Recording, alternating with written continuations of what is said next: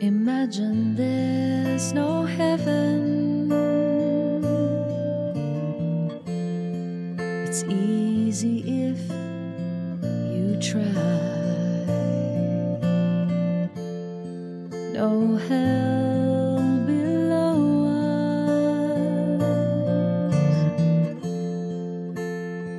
us. Above us only sky. Imagine all the people living for today. Welcome. My name is Anne Wilson, and it's my pleasure to host the Emerge Australia podcast series, in which we speak to a range of professionals and, importantly, those impacted by and associated with ME/CFS and long COVID. We acknowledge the traditional owners of the lands on which we meet and pay our respects to elders past, present, emerging, and those in attendance. As we reflect on the magnificent lyrics of John Lennon's Imagine, wouldn't it be wonderful to imagine a world where there is no greed or hunger, where we have a brotherhood of man? Maybe a world without discrimination or stigma. A world where the voices of those suffering invisibly are listened to, seen and heard. Imagine all the people. Today, to talk to us about his involvement with ME/CFS and tell us about his professional interest and journey with ME/CFS is Emeritus Professor Paul Fisher, Joint Head of the Molecular Cell Biology Group at Trobe University. Paul's research interests include the study of neurodegenerative disease, mitochondrial biology, Parkinson's disease, and the roles of mitochondria in disease. Of particular emphasis for us is Dr. Fisher's dedication and focus in studying mitochondria in plasma and white blood cells from ME/CFS patients. Paul is chair of Emerge Australia's Medical and Scientific Advisory Committee, where his leadership helps shape our research priorities. His groundbreaking work is widely published, recognising ME/CFS as a complex and debilitating disease with a substantial social and economic impact on individuals and their community. Paul is also the head of the Mason Foundation Emerge Australia Biobank for ME/CFS. Thank you for joining us, Paul. I'm very much looking forward to our conversation. Thanks, Anne, for that long introduction. It was very, very pleasant. Thank you very much. That's a pleasure. So why don't we start by asking you to tell us a bit about yourself and what led you to study in the neurodegenerative diseases space and led you to your interest in the mitochondria? Well, it's a long story that actually has many twists and turns. I did my PhD a long time ago now at the ANU and then postdoced in Munich, working on a very simple organism, a model organism we call it. And that's because most of the major biomedical science breakthroughs in science are actually made not by studying humans, but by studying simple organisms that you can manipulate. And I came back to La Trobe to Australia in 1985. We started, at that time we were working on how cells respond to signals, and we were making mutants in a way that we could then fish out the genes to find what those genes were, to find out what was important for sensing and responding to signals. And just by pure accident, the very first gene that we found that way turned out to be a mitochondrial gene. And that's how I got involved in mitochondrial dysfunction. We had unwittingly created the first mitochondrial disease model. So for those in the audience who don't know, the mitochondria are little tiny compartments in cells descended a long time ago from bacteria that invaded cells, and they make most of the energy, more than 90% of the energy that our cells use. So I went from there and moved on to ask why mitochondrial disease was affecting the cells, and I discovered a role for a protein called AMPK. Doesn't matter what it actually stands for or does. But then there was a science show which talked about our work in mitochondrial disease, and an ME/CFS patient happened to hear this science show where I was talking about our work on mitochondrial disease and AMPK. And this patient contacted me. That was back in 2009. And as a consequence, she and I began a long correspondence that went over the subsequent 6 years or so. And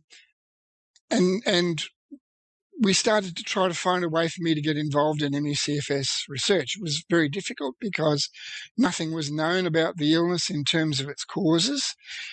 So you couldn't study it with a model organism because you didn't know what to model. And Susanna's idea actually was that maybe AMPK and the mitochondria were involved, but I needed to have access to patients.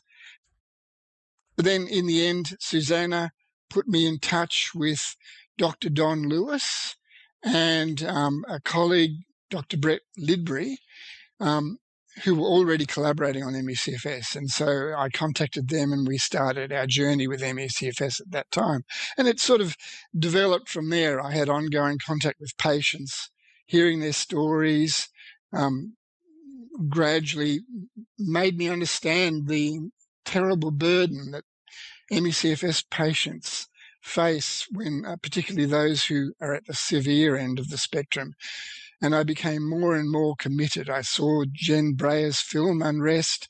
My own daughter actually was diagnosed with ME/CFS in her late teens as well. So I sort of got slowly sucked into the vortex of understanding and wanting to do something about ME/CFS. That's amazing. What a journey and what an introduction. That's unbelievable. And then for your daughter to end up having ME/CFS as well. That's really a great intro. So as a scientist, can you identify some of the challenges that you experience in researching ME/CFS, and what are your observations, both from a scientific perspective, societal basis, of the reason for these challenges? I think as a scientist, the main challenges are that you need funds to do research. And those funds depend upon what society as a whole and government and philanthropic bodies regard as important and that they want to put invest funds into. And so that ultimately provides the limitation and directs where the nation's research effort goes, the world's research effort goes.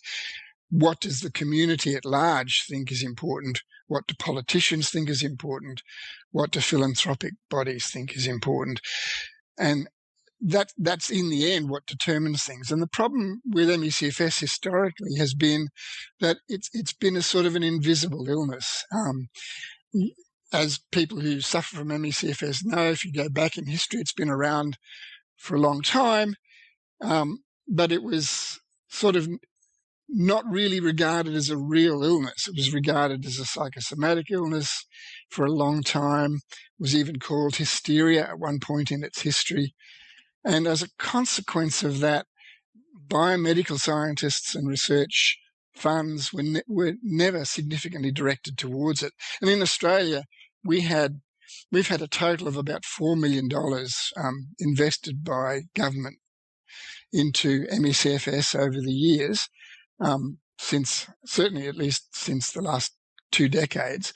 And most of that, actually, three quarters of that came just in the last few years as a result of heavy lobbying by the patient community, including Emerge Australia, and I was involved in that a bit myself as well. So I think that's one challenge, is the lack of funding. You can't do research without funding. You've got to pay salaries, you've got to pay for chemicals and reagents and equipment.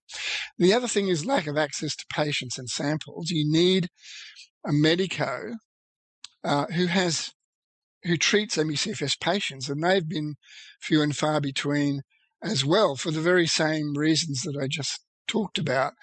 And that makes it hard for researchers like myself to actually get material from patients to work with. So that's why it took me 6 or 7 years before I could actually even get involved in ME/CFS research. So I think those are the challenges, and they're ultimately driven by that lack of understanding in the community. Yeah, it's huge, and you've obviously touched on many critical points there, particularly obviously the lack of funds, but also the challenges that patients face with regard to the diagnosis of ME/CFS and the fact that our clinicians don't know as much about ME/CFS as they need to. And that's a big issue, and obviously something that continues today that we're trying to do something about. But I guess I'm interested to find out from the knowledge that you've acquired, what do you believe needs to be done to bring about change for people with ME/CFS? And it's not just ME/CFS now. We've got long COVID, of course, that has emerged in the last couple of years as a major issue. I think the things that need to be done can be sort of broken down into the timeframes over which they could potentially happen. So I think the most immediate things that need to be done are things that, like what Emerge is doing and other advocacy groups are doing, and that is to change community awareness of the illness, change the awareness of the NHMRC funding bodies, the medical profession as a whole, educate the medical profession so that patients can get better support and understanding from the medical professionals that they work with. And so those things can happen faster because they don't require long periods of painstaking research, and they're really important, and they can help patients immediately. The second thing is that, and will help flow from that, is that more research funding needs to be made available so that we can find the biomedical basis for the illness and develop diagnostic tools that will allow us to get rapid diagnosis of ME/CFS in a more objective way, if you like, that medicos can grab hold of it and can say, this test says that the reason you're feeling the way you are is because you've got ME/CFS. That diagnosis means that I know what path we need to take to treat the illness. So that will take a bit longer than perhaps changing the education of the medical profession in the first instance. The third thing is we need to understand the illness if we want to develop treatments, and in a rational way. So in fact, there are two ways that you can develop, historically, two ways that you can develop drugs for treating illnesses. One is the rational way, where you understand the mechanism of the illness, and that requires research and is slow. The second way is to just screen a whole heap of drugs and just, look for potluck, look for something that will actually help. That is also slow, but not as slow as trying to understand a really complicated illness. And we're sort of collaborating with colleagues to do both of those things. Thank you for that response. I mean, when we think about other disease states, we see that diagnostic tests have been developed to be able to identify disease earlier. How far off do you think we are in terms of having a biomarker or a diagnostic test that could be used, let's say, in general practice to identify people or either with ME/CFS or who might be at increased risk of getting ME/CFS? In relation to people who have ME/CFS, I think we're getting pretty close. We've got, we in my lab have discovered thousands of differences between blood-derived cells in ME/CFS patients versus healthy controls, and we're now doing the same thing for long COVID. And those, a subset of those can be used, at least in the small samples that we've looked at so far, can be used to tell the difference, discriminate with 100% accuracy between healthy controls and ME/CFS blood samples. The problem is the sample size is still very small. We've done that work with, scores of patients, but not with hundreds or thousands of patients. And that means that we can't yet be absolutely certain that those markers are going to work in a much larger population. But we're hopeful. So I think that the first stage will be to verify and validate them in a larger population of samples. The second stage will then be to try to bring those things to market. So we're focusing a lot on something that we think will be readily applicable in the clinic, because it's based upon the same sorts of technology that were used for the PCR tests for COVID. So we think that we will be able to develop a PCR test for ME/CFS using blood samples. Oh, that would be amazing, wouldn't it? It would be wonderful. And yeah, at that point, we're going to need help from people who understand how to actually get things into the clinic, which we haven't done before. Which goes back to funding, doesn't it? Ultimately, even, in order to be able to get larger samples of patients for your research, I mean, all of that is dependent on funds being made available.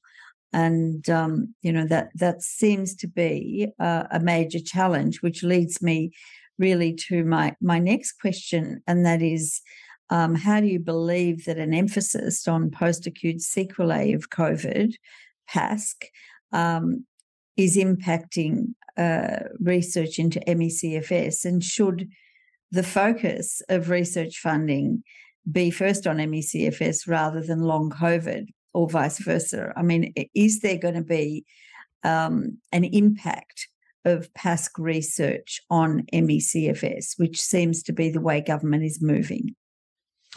I think there's both opportunities and risks here. So the opportunity is that long COVID has made politicians and the community at large much more aware of the post-acute sequelae of viral and other infections, including COVID-19 itself, of course.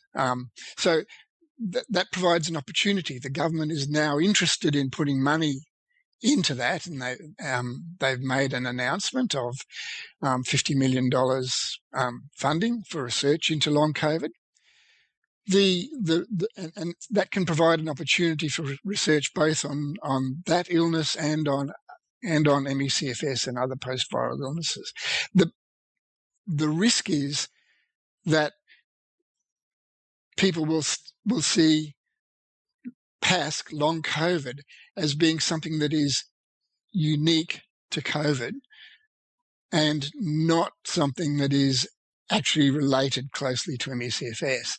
And if that happens, and there are people who tend to think that way about long COVID, then the funding would all be channeled towards COVID specifically. The thinking would be channeled towards COVID specifically, and that would leave studies of ME/CFS initiated by other infections sort of out in the cold a little bit.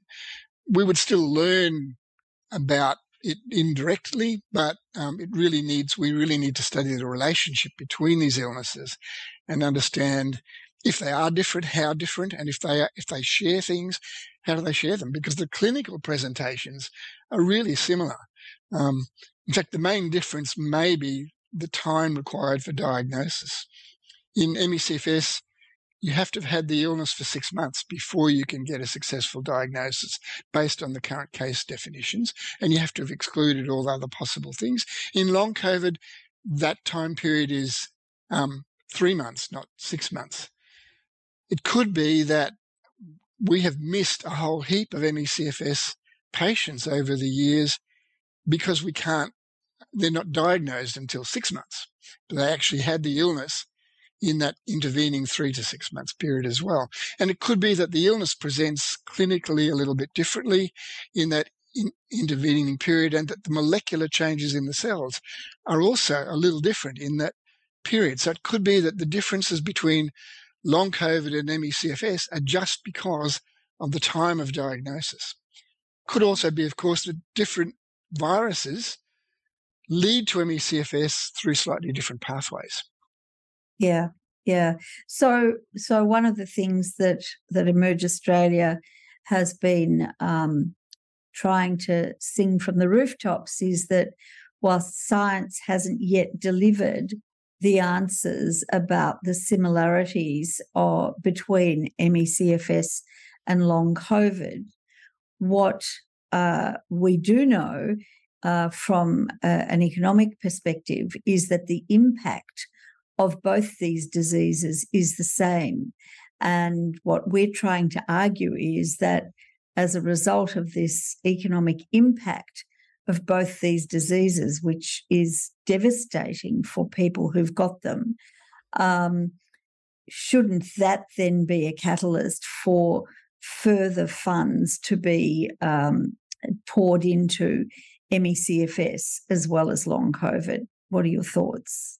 Absolutely, it should be, particularly given that, half of the patients who are diagnosed with long COVID, we know, will progress at 6 months to an illness that is indistinguishable from ME/CFS. They would be diagnosed as having ME/CFS were the diagnostic procedures carried out. So I think it's really clear the two illnesses are related.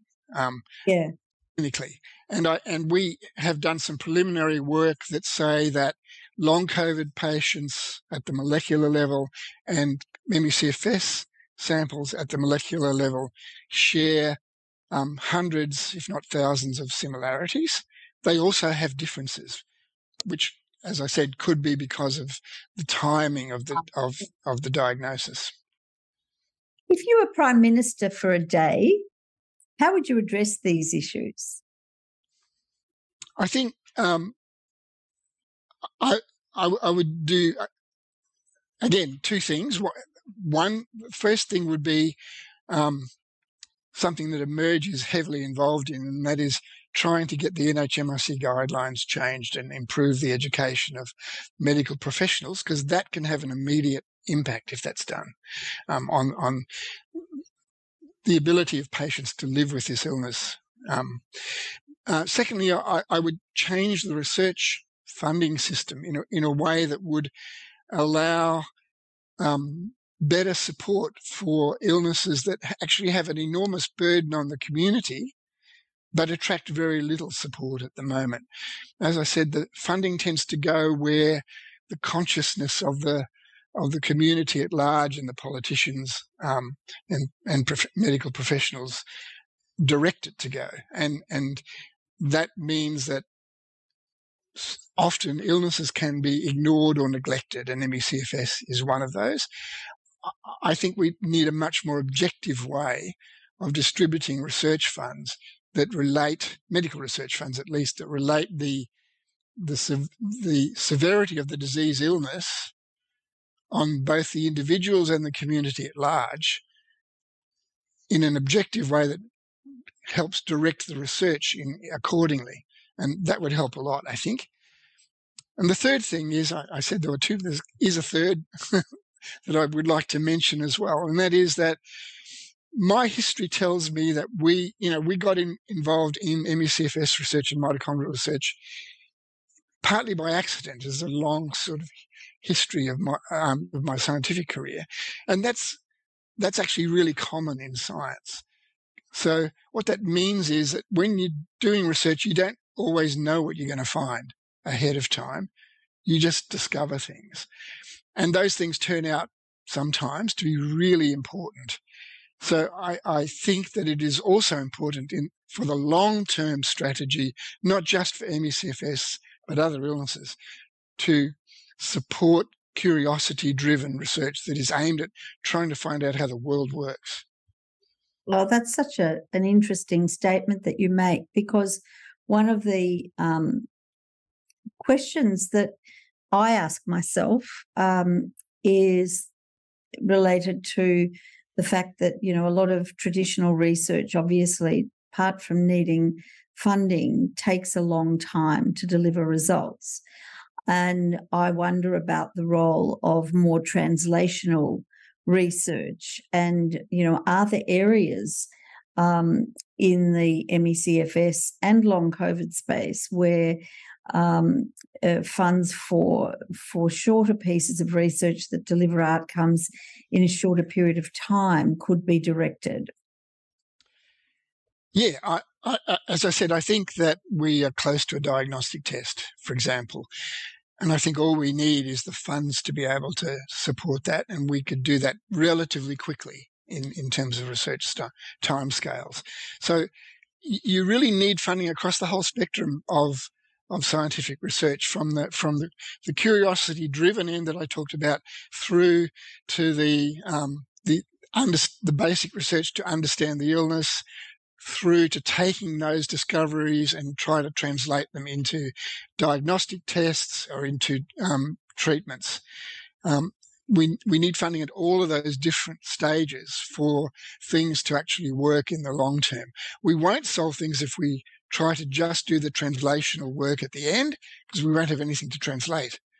Yep. But on the other hand, we won't translate it if we only do curiosity-driven research.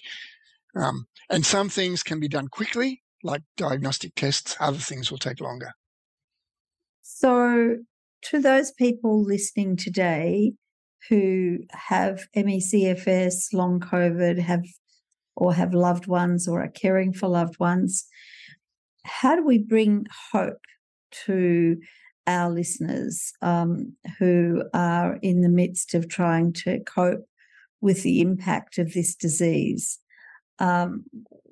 What would you think? You've already spoken about the fact that we're very close to finding a diagnostic test.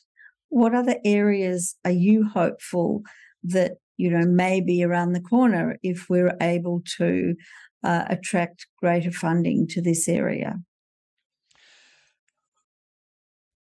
So I think that the immediate hope is that let me start that again.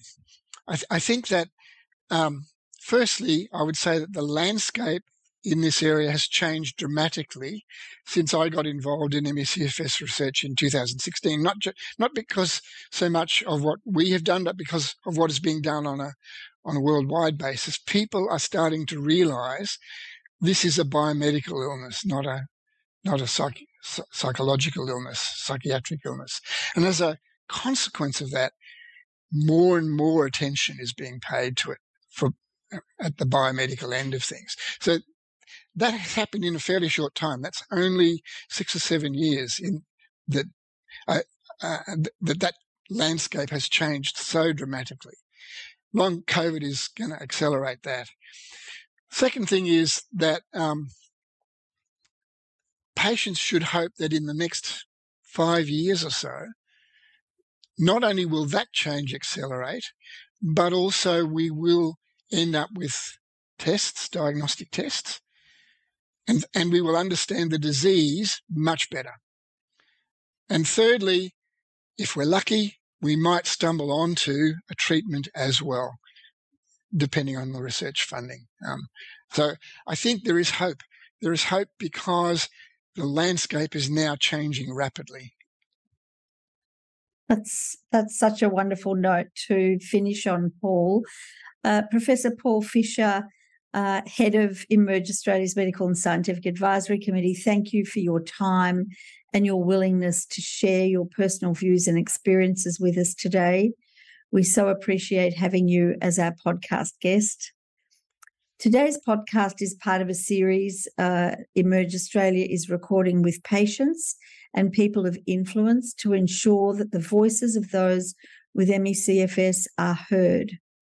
This is a platform where we can together explore the pressing issues faced by 250,000 people with ME/CFS and at least 400,000 more with long COVID. Tune in again for our next interview, and don't forget, for more information and to subscribe to the Emerge Australia newsletter, visit our website on www.emerge.org.au. Thank you again, Paul, and bye for now. Thank you so much.